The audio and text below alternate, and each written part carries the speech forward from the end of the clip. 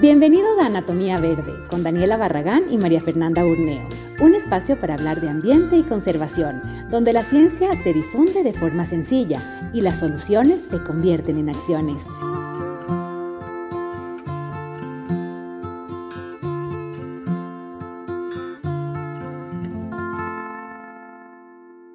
Ahí estás. Buenazo, mi Fer. Entonces, hoy día el tema un poco fue chévere porque un poco hablamos tú y yo el día miércoles, si no me equivoco. El miércoles, sobre cuestiones que podemos comenzar a hacer desde nuestro hogar, desde nuestra casa en esta cuarentena y como que ya amigarnos un poco con ciertos cambios que son súper importantes de hacerlos desde ahora. Y creo que tenemos una experiencia con la cual vamos a poder conversar un montón de cosas interesantes del día de hoy. Así es, una de las cosas chéveres de Ruth es que ella es ingeniera ambiental, pero después entiendo que se especializó en arquitectura de paisaje y ha trabajado un montón en temas de ciudades sostenibles. Es un tema que a mí me apasiona. Cuando yo estuve en WWF manejé justo la plataforma de ciudades de la organización y tuve que involucrarme como así un fast masterado en ciudades para poder entender un poco cómo era el proceso. Obviamente estuvimos en un montón de cosas súper interesantes, pero siempre me ha parecido que es un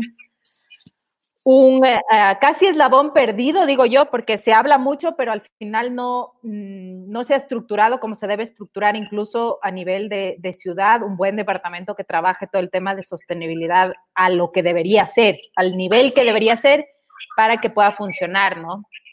Quizás Quito es uno de los que mejor tienen esa estructura, pero, por ejemplo, yo me acuerdo en mi época, por lo menos, los municipios realmente no le dedicaban ni plata ni nada.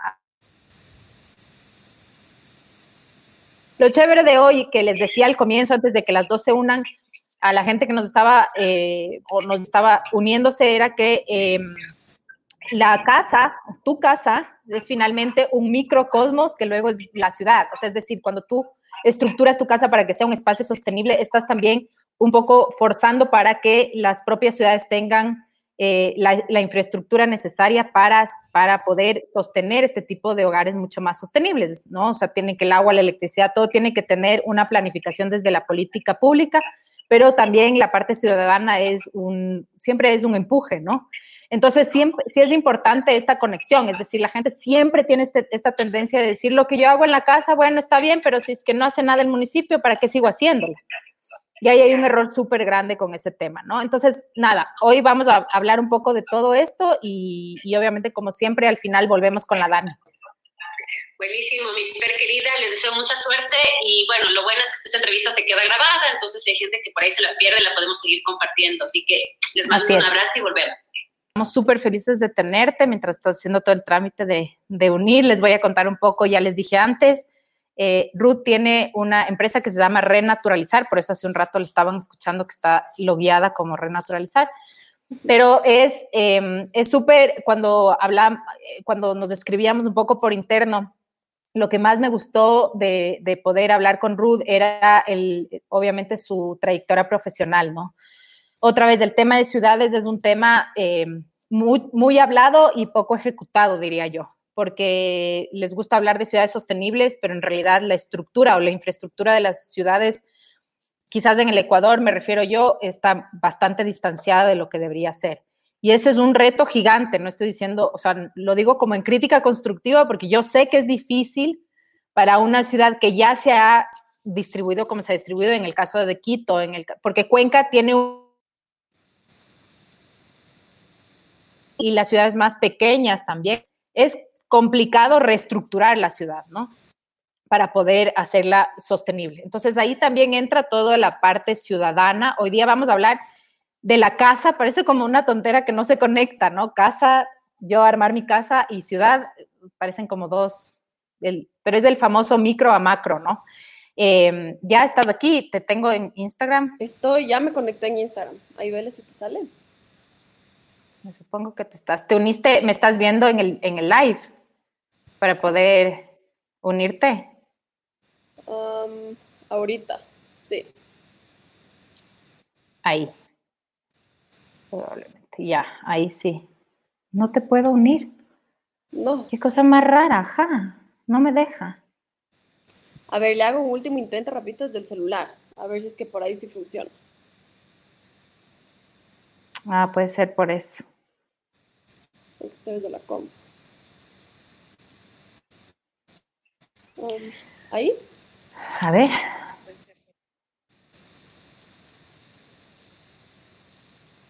No, le voy a unir a No, mentira. No, ahí sí, ya. Ahí está. Ahora, ahí lo logramos. Ahí sí, ya les iba a unir por ahí a Epicentre. De una vez, hagamos una doble. Y sí. Ya, ahora me va a hacer eco. Bájale un poco el volumen al tuyo y así no nos hacemos eco con las dos conexiones. Ahí estoy. ¿Sí? Ya. Perfecto. Entonces, hablemos un poquito ahora sí del tema desde un principio. Yo que un poco nos cuentes, yo ya di un poco la introducción de quién eres, pero a mí me encanta que ustedes hagan su propia introducción, es decir, quién eres, en qué has trabajado, por qué este tema, es decir, qué es lo que te apasiona, por qué te moviste de ingeniería ambiental, que es algo mucho más ingeniería, a una cosa que es mucho más urbanista, digamos, ¿no? Más arquitectónica, urbanista, que yo sé que hay una conexión finalmente ahí, pero es súper interesante ese trayecto, digamos. Todo eso que yo quiero saber y yo sé que mucha gente que te escucha quiere saber, así que háblanos un poquito de ti, Ruth. Bueno, primero que nada, muchísimas gracias, Fer, por este espacio. Qué lindo que haya una audiencia que está súper interesada en estos temas. Bueno, te cuento así rapidísimo sobre mí. A ver, como tú bien dices, primero estudié ingeniería ambiental. Me encanta el tema, es algo, como tú dices, súper técnico, pero claro, empecé ya mi vida profesional, me puse a trabajar en consultorías ambientales, entonces aprendí un poco de ese lado, después me pasé a trabajar al municipio, estuve desde la Secretaría de Ambiente un tiempo trabajando en buenas prácticas ambientales, y bueno, desde el municipio lo que me encanta es que cogí muchísima experiencia a nivel ciudad y ves un poco de todo lo que se está haciendo, toda la planificación que existe. Y como tú dices, hay un gap súper grande realmente entre lo que se planifica como ciudad y todo lo que dice en papel, que suena lindísimo. Y uno dice, es que esto es lo que hay que hacer. Pero después sales realmente ya a ver a nivel ciudad, ya en el campo, y hay un gap o sea, súper grande entre lo que se dice y lo que se hace. Entonces, un poco con esta visión, mi idea y mi visión ese rato fue, bueno, falta algo que realmente se conecte y traiga todas estas estrategias y traiga toda esta planificación y la implemente en el campo, se haga proyectos de intervención en el espacio urbano. Entonces, justamente con eso me fui a hacer mi maestría y me especialicé en arquitectura del paisaje, que es para hacer intervenciones en el espacio exterior, topa muchísimos temas de sostenibilidad y pues así también es como nace Renaturalizar. Renaturalizar es un estudio de paisajismo y sostenibilidad. Justamente lo que hace es traer estas propuestas de sostenibilidad al espacio urbano. Eso es lo que nosotros... Como un ejemplo, danos un ejemplo para que más o menos entiendan a qué te refieres con este tema de traer propuestas al espacio urbano. Bueno, nosotros nos enfocamos muchísimo, yo creo que tú desde tu casa, como tú bien decías, o sea, una casa tal vez no hace mucho la diferencia, pero si todos vamos replicando esto, realmente ya no se vuelve una casa, se vuelve un barrio, que es como la microorganización como estructurada más pequeña que existe a nivel ciudad. Entonces, si ya somos varios barrios, ya se vuelve todo, o sea, se va escalando y se va escalando y se va escalando. Entonces, si cada uno desde nuestra casa aporta a hacer algo, a hacer lo más sostenibles posibles, entonces a nivel ciudad ya se vuelve algo mucho más interesante. Entonces, ¿qué tipo de intervenciones hacemos nosotros? Tratamos de volver tu casa lo más sostenible posible. ¿Por dónde empezamos? Nosotros creemos que el espacio verde que tú tienes en tu casa es de los sitios como más importantes y que menos atención les prestamos. Entonces, en vez de tener solamente, por ejemplo, si vivimos en una casa con un jardín, en vez de tener solamente césped y por ahí tal vez, no sé, digo este ejemplo porque muchísima gente solo tiene un bambú por ahí, realmente no estás aportando con mucho beneficio ecológico a la ciudad. Pero si es que realmente le pensaste bien, puedes tener un huerto urbano en tu casa y eso ya reduce ya muchísimo, comes más sano, puedes tener un jardín que esté diseñado con plantas que sean, que aporten a los pájaros, a las mariposas, a las abejas. Entonces realmente tu casa, o sea, pasa esta visión de ser un sitio botado y que es un espacio que tal vez usas, tal vez no lo usas, y se convierte en un parche verde, que ya se conecta, si es que lo ves en una escala de nuevo a ciudad, lo ves más grande, se conecta a la red verde urbana de la ciudad. Entonces ya haces ahí tu aporte desde ese sentido. Esto es súper interesante y quizás ya vamos a entrar a cuáles son los principios de una casa sostenible, porque mucha gente cree que la casa sostenible es la casa del árbol, ¿no? O sea, es verdad. O sea, una casa súper como hippie, en donde como que no, por poco tienes todo así off-grid y con, no. O sea, eso no es para empezar, para todos los que ven, ese no es el concepto de una casa sostenible. Pero sí me interesa mucho que hablemos de esos principios. A mí, yo, por ejemplo, quiero un poco recuperar lo que acabas de decir en el sentido de los barrios, ¿no? Nosotros hemos trabajado mucho, yo estoy en el comité del barrio y hemos tratado de trabajar mucho con el barrio, ¿no? Y uno de los encontrones que constantemente tenemos es que precisamente la gente no está lista para dar el salto. Aunque tú estés haciendo toda la parte política, si quieres ver, de hablar con las, no sé, pues con la empresa eléctrica, de hablar con la empresa de manejo de residuos, con todas las empresas que puedas hablar del municipio, cuando llegas ya a implementarlo, hay un proceso ciudadano que es bien complicado. O sea, la gente no está preparada para dar el salto y tiene mucho miedo de lo que significa dar ese salto, ¿no? Entonces sí es importante, me gustó esa conexión que hiciste, ¿no? Es uno cree que no se conecta, pero es de la casa al barrio y del barrio obviamente a la ciudad. Y de la ciudad al país, finalmente, ¿no? Ese es un poco el concepto. Pero volvamos a lo de los principios. Claro. Ruth, ¿cuáles son los principios de una casa sostenible? ¿Qué significa tener una casa ambientalmente sostenible o sostenible, el concepto de sostenibilidad? Y ya te voy a responder esto, solo quiero rescatar también un poquito lo que dijiste ahorita de lo del barrio. A veces lo que yo he visto también en mi trabajo es cuando ya traes una propuesta, a veces algo nuevo, la gente como se resiste mucho, cuando es algo que desconocen se resiste, pero también se trata de ir justamente, es la parte desde la comunicación ambiental más importante, como ir sociabilizando esta parte ambiental, enseñando que es algo no tan desconocido y que es algo súper familiar para nosotros. Entonces, bueno, ahora sí, volviendo un poco a los principios de una casa sostenible. Principios. A ver, cómo debemos pensar de nuestra casa y cómo la queremos, cómo debemos estructurarla es con esta visión de circularidad. Entonces, ver todos nuestros recursos que casa, ver nuestra casa como un sistema. Todo lo que entra normalmente sale. Entonces, eso es un sistema lineal. Entonces, yo voy, por ejemplo, al supermercado, compro mis vegetales que vienen en una funda plástica, lo utilizo y después todo se va a la basura. Entonces, realmente eso está entrando a mi casa y está saliendo por las mismas y no le di ningún valor. ¿Qué es lo que tengo que tratar de hacer? Una circularidad. Entonces, por ejemplo, con la comida, tú mismo creces tu propia comida, ya no necesitas la bolsita plástica porque tú estás creciendo tu propia comida. Cocinaste, ¿qué haces con tus desechos? En vez de botarlos a la basura, hago mi propio compost. ¿Qué hago con el compost? Una vez que ya eso es como un abono orgánico que podemos utilizar en nuestras plantas. El compost lo utilizo en huerto, lo utilizo en mis plantas. Pensando en otro recurso, para poner otro ejemplo, por ejemplo, el agua lluvia. ¿Qué es lo que pasa? Normalmente cae en el techo, o sea, solo pensemos, si nosotros tenemos una casa, no sé, me invento, de 100 o 200 metros cuadrados, eso quiere decir que tenemos un techo de 100 o 200 metros cuadrados y está recolectando un montón de agua. ¿Y qué es lo que pasa?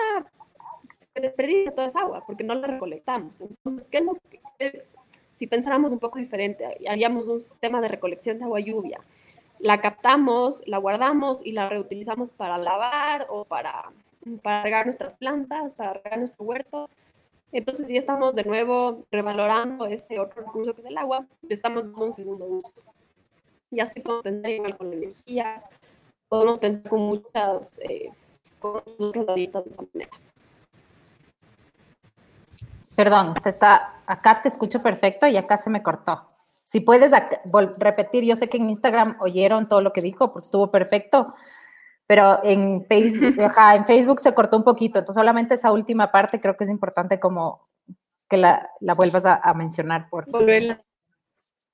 Bueno, o sea, básicamente es pensar en nuestra casa con este concepto de circularidad, tratar de reutilizar todos nuestros recursos, entonces pensar en nuestros recursos como agua, pensar en nuestros recursos como comida, energía, entonces tratar de darle una segunda vida o volver a reutilizar todo. O sea, nosotros tenemos que pensar que si es que lo que está pasando ahorita, o sea, todo el sistema colapsa, nosotros tenemos que tratar de ser lo más autosostenibles posible, porque también de esa manera le quitamos un peso también a la ciudad. Entonces, ¿qué pasa si la ciudad mañana ya no tiene que venir a recoger toda nuestra basura? Porque nosotros producimos casi cero basura o incluso reutilizamos mucho nuestros recursos. ¿Qué pasa si mañana colapsa el sistema de agua? Nosotros tenemos nuestro sistema de captación de agua y lluvia que no nos vamos a quedar sin agua. Así es. Entonces, se vuelve súper interesante. Sí, a mí siempre, la verdad es que siempre me ha interesado, es uno de los proyectos que tenemos como familia ya en general, digamos, a largo plazo. Y yo sé que muchas veces, esto es una cosa que yo te comenté en chat, descentralizar, exacto, nos dicen los de Epicentre, ese es el concepto. Pero hay mucha gente que un poco critica el movimiento ambiental o quizás el tema ambiental, porque dice, bueno, hay muchas de las cosas, por ejemplo, los zero wasters, qué complicado para una persona que vive en el campo, o no es un tema, es como un tema muy elitista, es una cosa así, y quizás una casa, ¿cómo hago para que mi casa sea? Y yo más bien creo que hay que darle la vuelta al tema, ¿no? Es decir, hay un ahorro ahí atrás, hay un concepto súper importante de las casas, pero es que no es necesariamente que tengas que construirte una casa con todas estas recuperación de agua, lluvia o nada, sino que puedas adecuar tu casa de tal forma que sea una casa sostenible y que de la misma forma también comiences a economizar, porque eso me parecía a mí interesante, es decir, cómo puedes, para la gente que nos oye, cómo transformas tu casa sin que se vuelva un dolor de cabeza en temas económicos o que se vuelva algo casi imposible de hacer, porque no tengo el tiempo, no tengo la plata. O sea, ¿cómo hago? Esto ambiental suena muy bonito, pero ¿cómo comienzo a ejecutar algo así? A ver, o sea, yo creo que lo primero que tenemos que tener es ganas. También trabajando desde el municipio hay una iniciativa que se llama, bueno, es un premio que a nivel ciudad que premia todas las iniciativas como más verdes. Y de ahí es súper interesante porque puede ver que desde su casa está haciendo cosas increíbles y que da eco de esto porque nadie se enteraba. Entonces, esa es como una evidencia súper grande de que realmente no necesitas mañana empezar a construir, como tú dices, esta cabaña hippie en la mitad del campo, en la mitad de la nada, por ahí, ahora está de moda en el Ilaló. No va por ahí. Realmente tú desde tu departamento, sea donde sea que vivas, o desde tu casa con jardín, o desde donde sea, puedes adoptar estas prácticas. Por ejemplo, hacer el sistema de captación de agua lluvia, o sea, si tú quieres, bueno, asesoría, nosotros te podemos asesorar desde renaturalizar, pero si quieres hacer algo tan simple como entubar la tubería del techo y ponerla en te compras un tanque de recolección de agua, ya está en ti si lo quieres enterrar para que no se vea, o bueno, como lo quieres, pero de la manera más simple eso puede ser. Entonces, realmente no es algo como tan inalcanzable y tan difícil. ¿Cómo podemos hacer nuestro jardín ecológico, por ejemplo? Igual, nosotros hacemos asesoría en este tema desde renaturalizar, pero nuevamente podemos investigar a ver cuáles son las plantas que tienen beneficios. Y, por ejemplo, la lavanda beneficia la caléndula beneficia también igualmente las abejas, hay muchas plantas que también dan de comer a los pájaros, entonces todos estos ya son acciones que podemos ir haciendo nosotros desde un huerto chiquito, si no tenemos por ejemplo un jardín, igual si tenemos un pequeño balcón, si tenemos un edificio, igual en el techo podemos hacer como terrazas o terrazas verdes, que nosotros también hemos hecho ese tema y funciona, podemos hacer jardines verticales, se pueden hacer un montón de cosas. Entonces, realmente el primer paso sería tener ganas. necesitas empezar a construir una casa desde cero. Realmente lo puedes hacer con la casa que ya tienes, ir a pequeñas acciones y vas construyendo poco a poco esto. Esa era una de las preguntas, ¿no? ¿Cómo, si es que este concepto es aplicable a todo tipo de casa, ¿no? Mucha gente, por ejemplo, cuando hablábamos con los de Epicentre, justo que aquí estaban, decían, no, yo compostar en un departamento no puedo. Yo vivo en departamento, gracias a Dios, ahorita no estoy ahí porque tengo la oportunidad de estar en un lugar que sea más espacioso para mis niñas. En un departamento y tengo compostaje, es decir, ¿puedes adecuar los principios sostenibles en cualquier tipo de casa o necesitas ciertas características? No, realmente sí puedes adaptar esto a cualquier tipo de casa. O sea, ya te digo, si no es un espacio verde, puedes empezar tu pequeño huerto en tu cocina y no necesitas nada más que un espacio mínimo para esto. O sea, empiezas con tu condimentero y ya estás. Si tienes un balcón, puedes hacer un huerto, un huerto vertical. Entonces ya vas haciendo acciones. Entonces realmente en cualquier casa tú puedes ir construyendo esto poco a poco.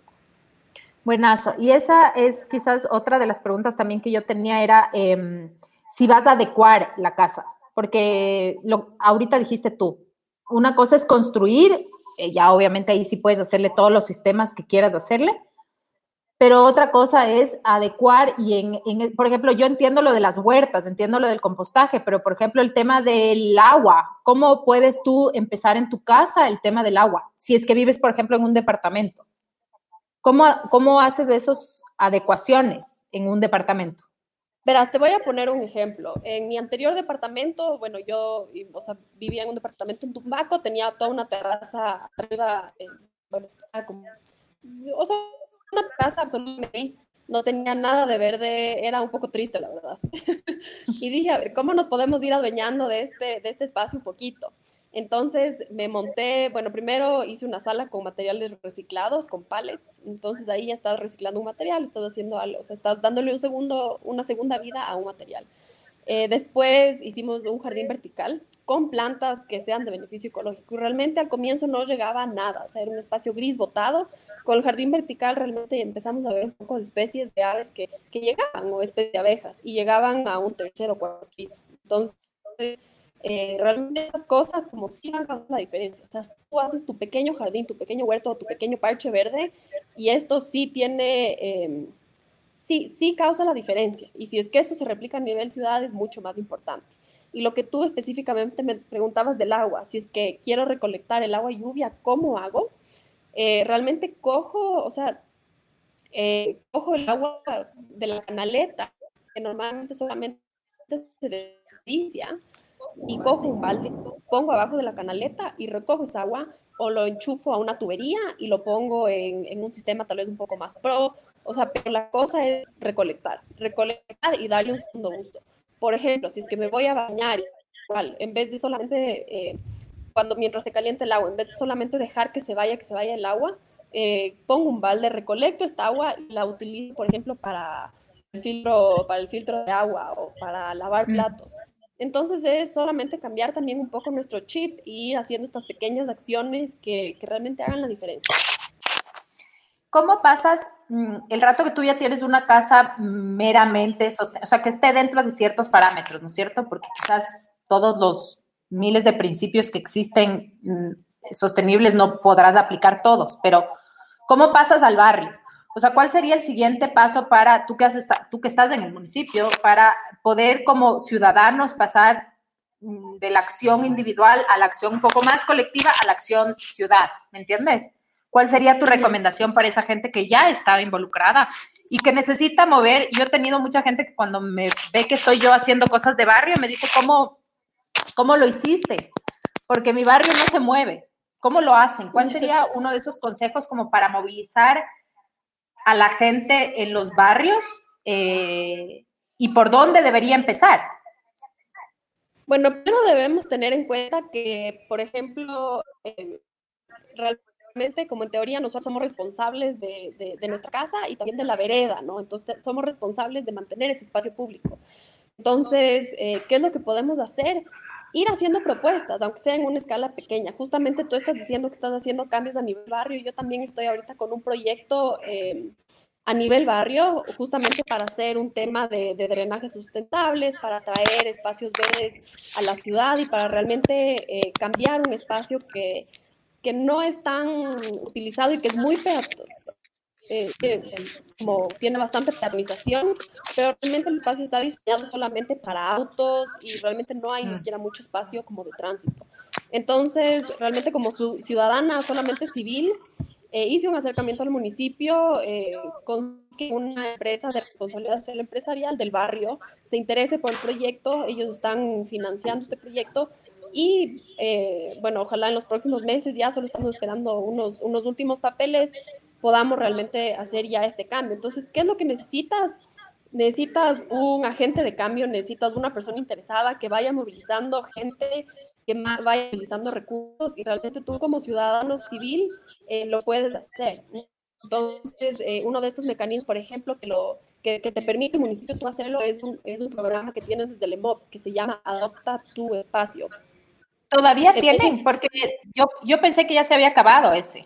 ¿O había una No, le cambiaron un poco el nombre y creo que cambiaron un poco las guías. Ahora, antes era Apadrina tu espacio o algo así, ahora se llama como Adopta tu espacio, algo así. Pero sí, los mismos mecanismos y el mismo principio sigue en pie. Entonces tú como ciudadano realmente puedes acercarte y decir, bueno, a mí me interesa mantener esto, me interesa en la acera de al frente, quiero plantar árboles. Y ellos incluso a veces te dan hasta la vegetación, te dan los árboles. Entonces eso es algo súper concreto que tú puedes hacer.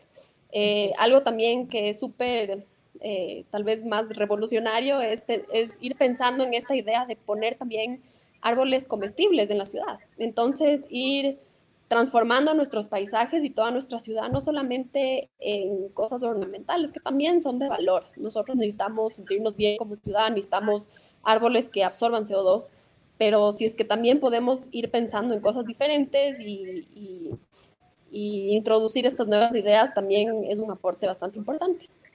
Eso nosotros intentamos en el barrio y me gusta que lo menciones aquí. Nosotros habíamos hablado en un principio, lo que hemos hecho como comité es dividir en diferentes subcomités, ¿ya? Y cada uno hace, es decir, tenemos uno de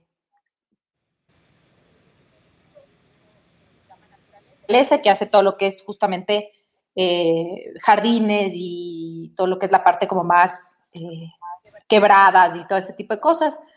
Y una vez conversando con el equipo de naturaleza, decíamos, pongamos plantas comestibles, ¿no? Unas mandarinas, unas cosas, hasta rico, caminar y que te vayas como cogiendo las mandarinas del camino. Pero se transita demasiado en este barrio y esa era mi pregunta. Si tú pones comestibles, es decir, si tú utilizas las veredas y todo como huerta,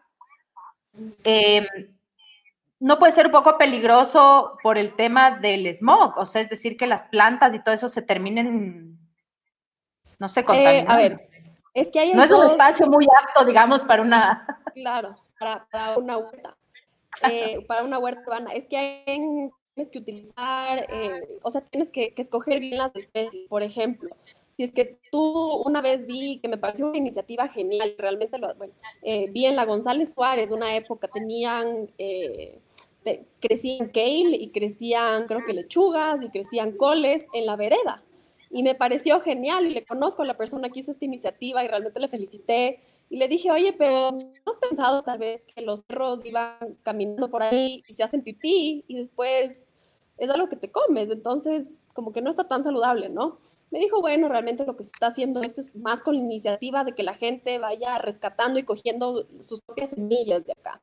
Entonces, la iniciativa me pareció genial, pero si me preguntas a mí, yo haría justamente esto de hacer más árboles. ¿Por qué? Porque, por ejemplo, si es que va un perrito, se hace pipí en las raíces del árbol, no pasa nada, porque ya todo se descontamina, o sea, tienes todo un sistema de raíces y tienes todo un sistema del árbol que ya descontamina y purifica esto. Entonces, realmente no... Depende de la especie, digamos. Depende de la especie y existen muchas iniciativas afuera también que lo hacen y funciona perfectamente.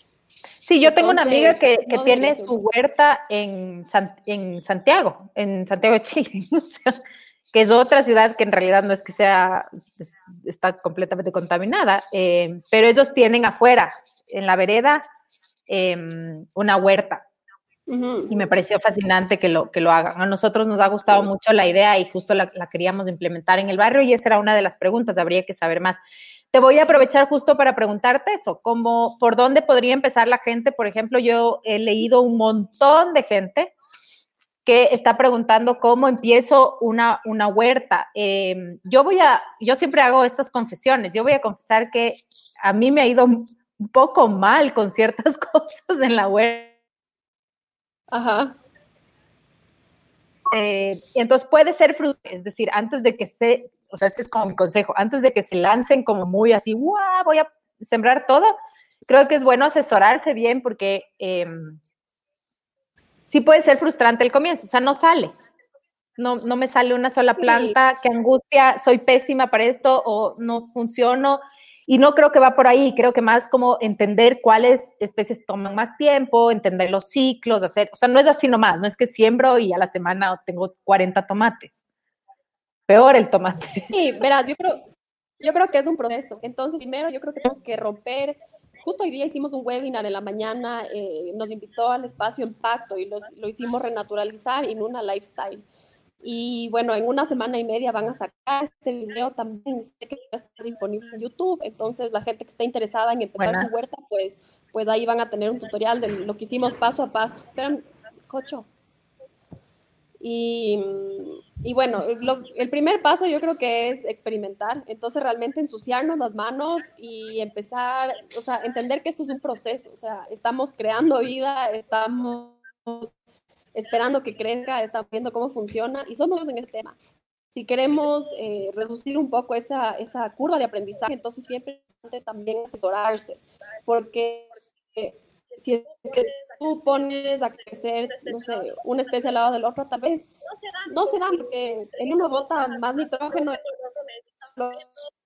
y pues por ahí no se llevan muy bien. Entonces, con alguien que te asesore y con alguien que te lleve de la mano al comienzo, aunque sea en este proceso, sí se va a hacer un proceso mucho más fácil. Eso es clave. Quizás ese es uno de los mejores consejos que hay, ¿no? No crean que el tema de armar un huerto, que hay un montón de gente que dice, bueno, pones ahí, pon ahí, además ahora con todos esos videos que hay como súper rápidos, le cortan al tomate, le ponen ahí y se ve como súper rápido el video que en 2 segundos el tomate está crecido y no necesariamente funciona así.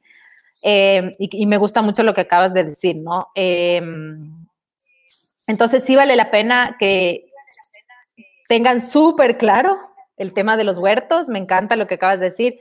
Cuando volvamos en un tiempo a poder hacer uno de los talleres Kikuyo, seguramente te vamos a invitar. Teníamos esa idea de invitarte a hacer un taller para la gente que tiene como un estilo así más onda Kikuyo. Pero no sé si quieres contarnos algo más en relación a esto. Quiero que hagas como un recapitular el tema de esta casa, o sea, cómo significa o qué significa un hogar sostenible.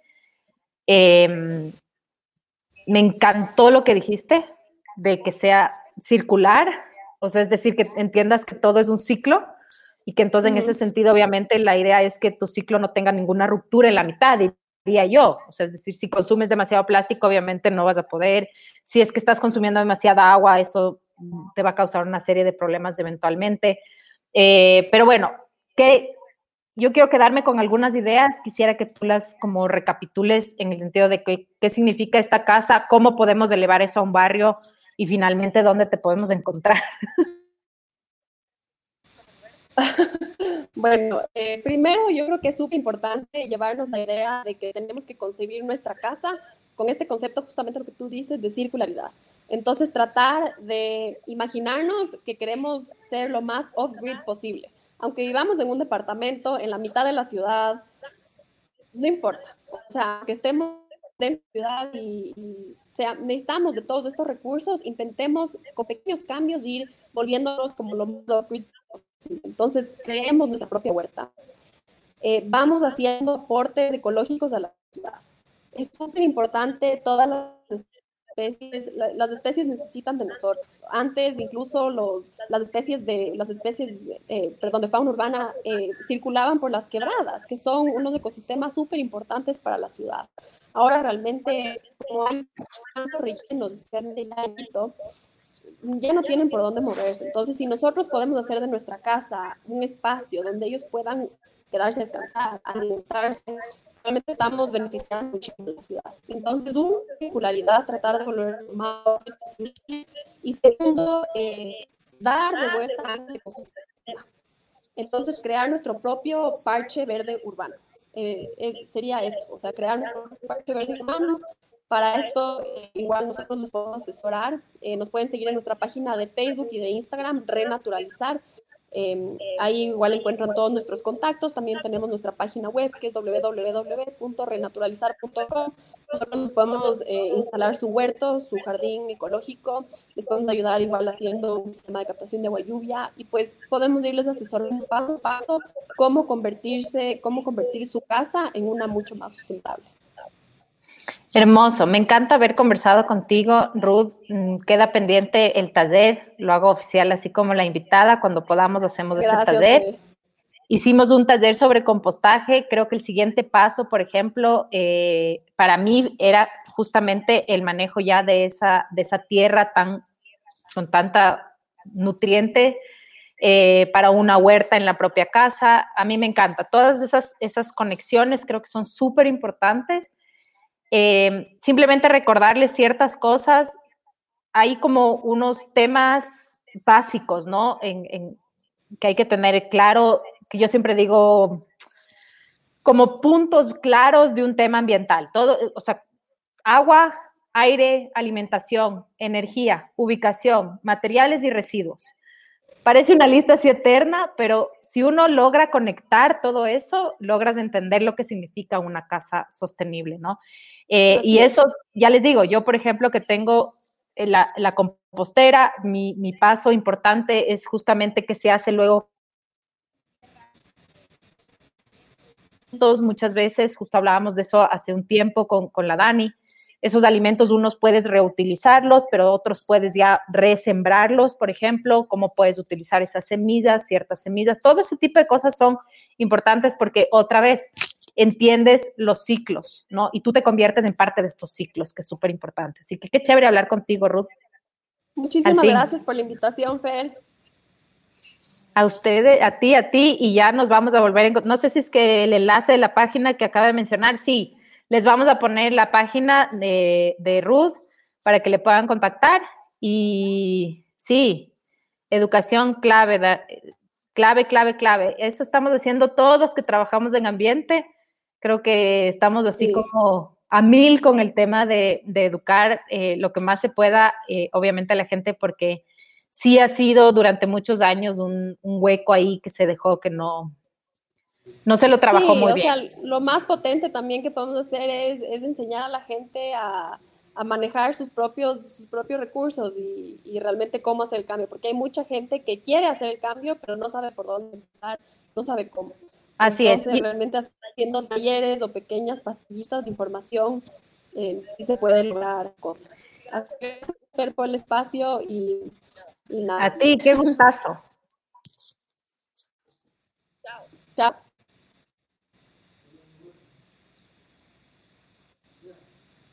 Le voy a volver a juntar a la Dani por acá. Y acá.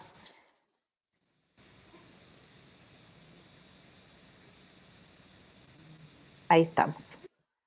Danielita, nos faltas por acá. Ahí estás. Acá ya no le van a ver. Te doy una pausa por si acaso los que están en Facebook ya no le van a ver a Ruth ni a Dani porque la Dani solo se conecta en Instagram. Una de las cosas que nos estamos dando cuenta es que vamos a tener que exigir mejores redes Wi-Fi en todos los espacios para poder trabajar, pero entonces solo está en Instagram la Dani y yo les voy a ir como tratando de recuperar lo que ella está diciendo, pero sí, Dani. Básicamente creo que lo que hablaban es un poco el tema de educar, ¿no? Yo creo que muchas personas estamos aprendiendo bueno, yo ya voy varios años por la persona con la que me casé. Que te tiene ahí. Cosas, claro, y todo el año que hemos estado contigo en el programa he aprendido un sinnúmero de cosas y yo creo que simplemente es ir cambiando el chip, ir cambiando de hábitos y las cosas se comienzan a hacer hasta más creativas, más interesantes y te sientes también como diferente cuando vas haciendo pequeñas cosas como que vas aportando, te sientes interesante, te sientes chévere. Justo lo que decías tú hace un ratito, les puse en la historia en una de las historias del Facebook de anatomía, puse un pastel de maqueño que hice hoy. Tenía como 7 maqueños que ya estaban hiper negros y dije, creo que no van a servir ni para el pastel. Y una fotito para que vean que todo se puede utilizar en casa. Todo. Y una de las cosas que yo les puse hoy día, justo también en el Instagram, en los stories, es que yo sí les pido que tampoco se estresen. Yo entiendo que estamos en un momento, no sé si les pasa a ustedes, no sé si te pasa a ti, Dani, pero es como que quisiéramos usar la cuarentena para 1000 cosas. Entonces queremos volvernos las mejores mamás, los mejores profesores de nuestros hijos, pero también además los más ambientalmente fuertes. Y no va por ahí. Creo que simplemente escojan sus batallas. O sea, sepan que hay ciertas cosas que las pueden empezar a implementar y otras cosas que no, y ya, está bien. Pero ya dieron ese primer paso, ya están cómodos con llevar una vida mucho más sostenible y ya todo después simplemente sigue aumentando, ¿no? Sigue siendo positivo en su vida. Además, creo que lo que también tratamos de hacer nosotros nunca ha sido imponer, sino más bien como abrir un abanico de opciones, de alternativas, y entregarles el contacto de la persona que te ayuda a contar cosas, el contacto que te ayuda con la persona de tal otra, como ir informando, y creo que eso es lo que también enriquece este programa y que pueden ir siguiendo las entrevistas que hemos hecho desde el programa, que simplemente lo que estamos entregándoles a la comunidad, a la sociedad, es un abanico de opciones. Si puedes tomar una, qué bueno. Si puedes tomar 5, qué bueno. Y si puedes tomar 10, qué mejor. Sí, totalmente. Ahí es simplemente que ustedes se sientan cómodos con todas las opciones y que poco a poco las vayan implementando. Una de estas es, obviamente, empezar por la casa y luego ya trabajar el tema de sus propios barrios y ya, si tanto les gusta, ya se lanzan hasta la ciudad. Claro que sí. Gracias, Gustazo. Igual en semana nos volveremos a conectar. Justo creo que es súper importante el seguir estando presente, el que la gente vea que a pesar de estar en la cuarentena estamos tratando de salir adelante, de trabajar en todos los ámbitos. Así que nada, les mando un beso grande desde el closet, que tengan un chévere sábado y domingo.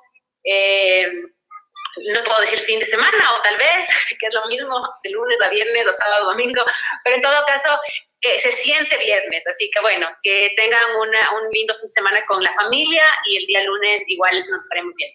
Así es, Dani, yo creo que igual disfruten ahí con su familia y nada, nos vemos próxima semana. Si tienen nuevos temas, escríbanos, estamos felices de poner y buscar y tener, siempre hay gente especializada en diferentes temas.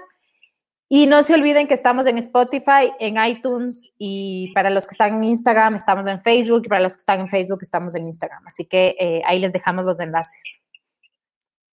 Buenísimo. Chao, amigos queridos. Chao.